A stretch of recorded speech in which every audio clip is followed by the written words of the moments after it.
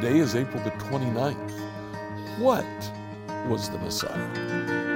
Let's find out together as we study Mark chapter 12, verses 35 to 40.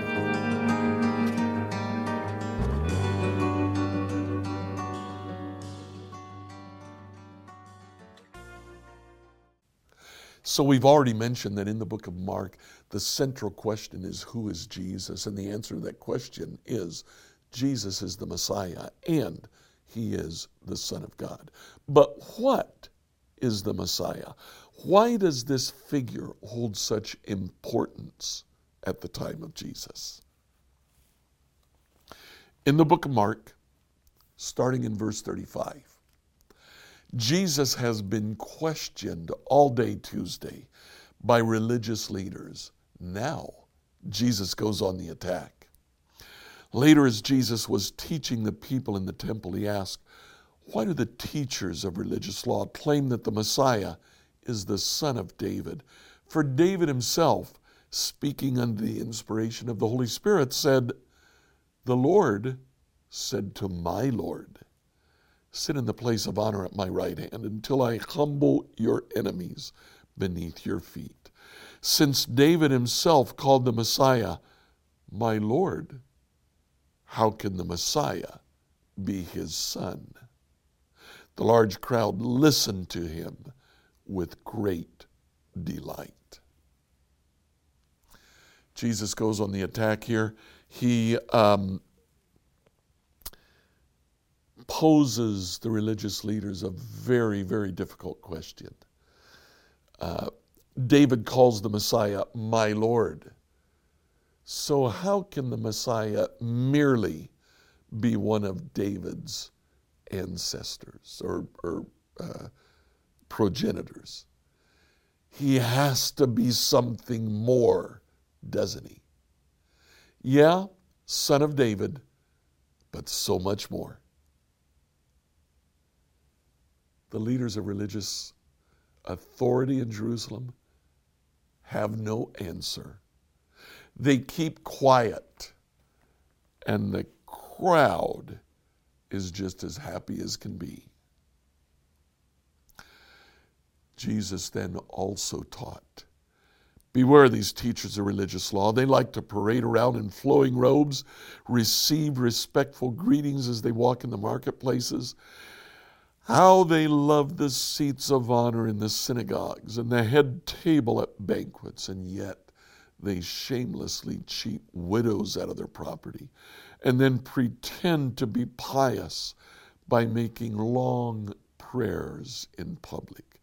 Because of this, they will be more severely punished." Jesus goes on the attack against the religious leaders. This is his application to his own situation. But I want to stop. I don't want to talk bad about the religious leaders. Instead, what I want to do is look at the Jewish expectation of the Messiah at the time of Jesus. First of all, the Messiah means the anointed one, the one who has been anointed with all oil. If you look in the Old Testament, the only two kinds of people who were anointed were priests and kings. Authorities, leaders, the civil leader and the religious leader. The Messiah is the anointed one. He is leadership. The Messiah is also David's son. In spite of what Jesus says here, he's not denying that the Messiah is David's son. He is simply saying that he is so much more. Now, the Jewish expectation at Jesus' time was that the Messiah would be David's son, but he would be human. There is actually a brand of Judaism.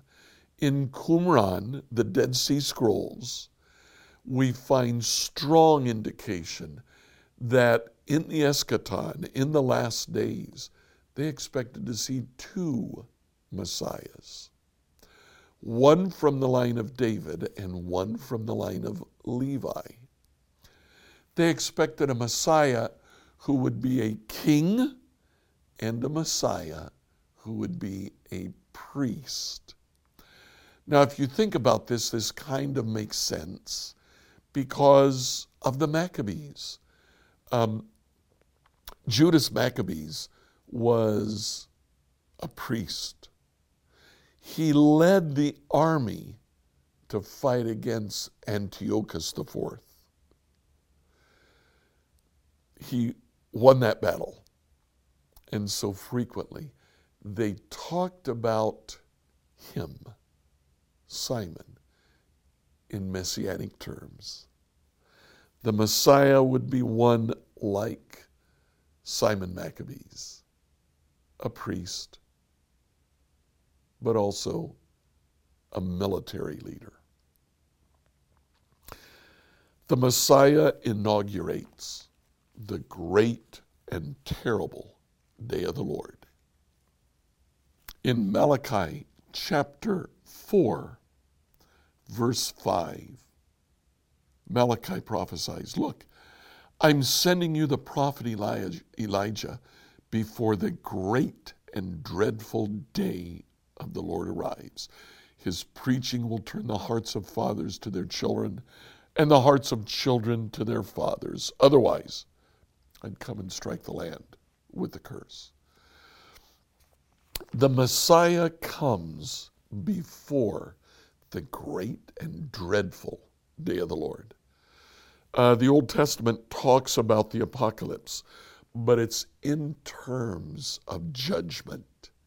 The Messiah will come to judge. Now, he will give people the chance to repent. He'll give fathers the chance to turn their hearts to their children. Children, the chance to turn their hearts to their fathers. If they don't, the land will be cursed. So we see Jewish expectations of the Messiah. When Jesus comes, and in the early church, we see a brand new interpretation of the Old Testament prophecies about the Messiah. First of all, we see that the Messiah is of the line of David, but he is also divine. This two-part fulfillment of messianic prophecies shows that the Messiah will actually be divine, will die and rise again. But he does come from David's line. The Messiah will suffer, but he'll be victorious. The Messiah suffers, he's crucified, dead and buried, but he rises from the dead. He's defeated on the cross, but victorious in the tomb. And then finally, the Messiah came, but the Messiah is coming. This tension in the way we look at the Messiah, he is already, but not yet. He's Davidic, but divine. He's defeated, but victorious. Is a beautiful way that the early church begins to summarize its teaching on Jesus. Because of that, we will see more in the next chapter of the book of Mark on the coming of the Messiah when he brings victory to his kingdom. Please like, follow, and subscribe on whatever platform you've used to listen to this devotion. Do you have questions? Email us at questions@becomehope.com. Tomorrow, we'll look at the widow's mite.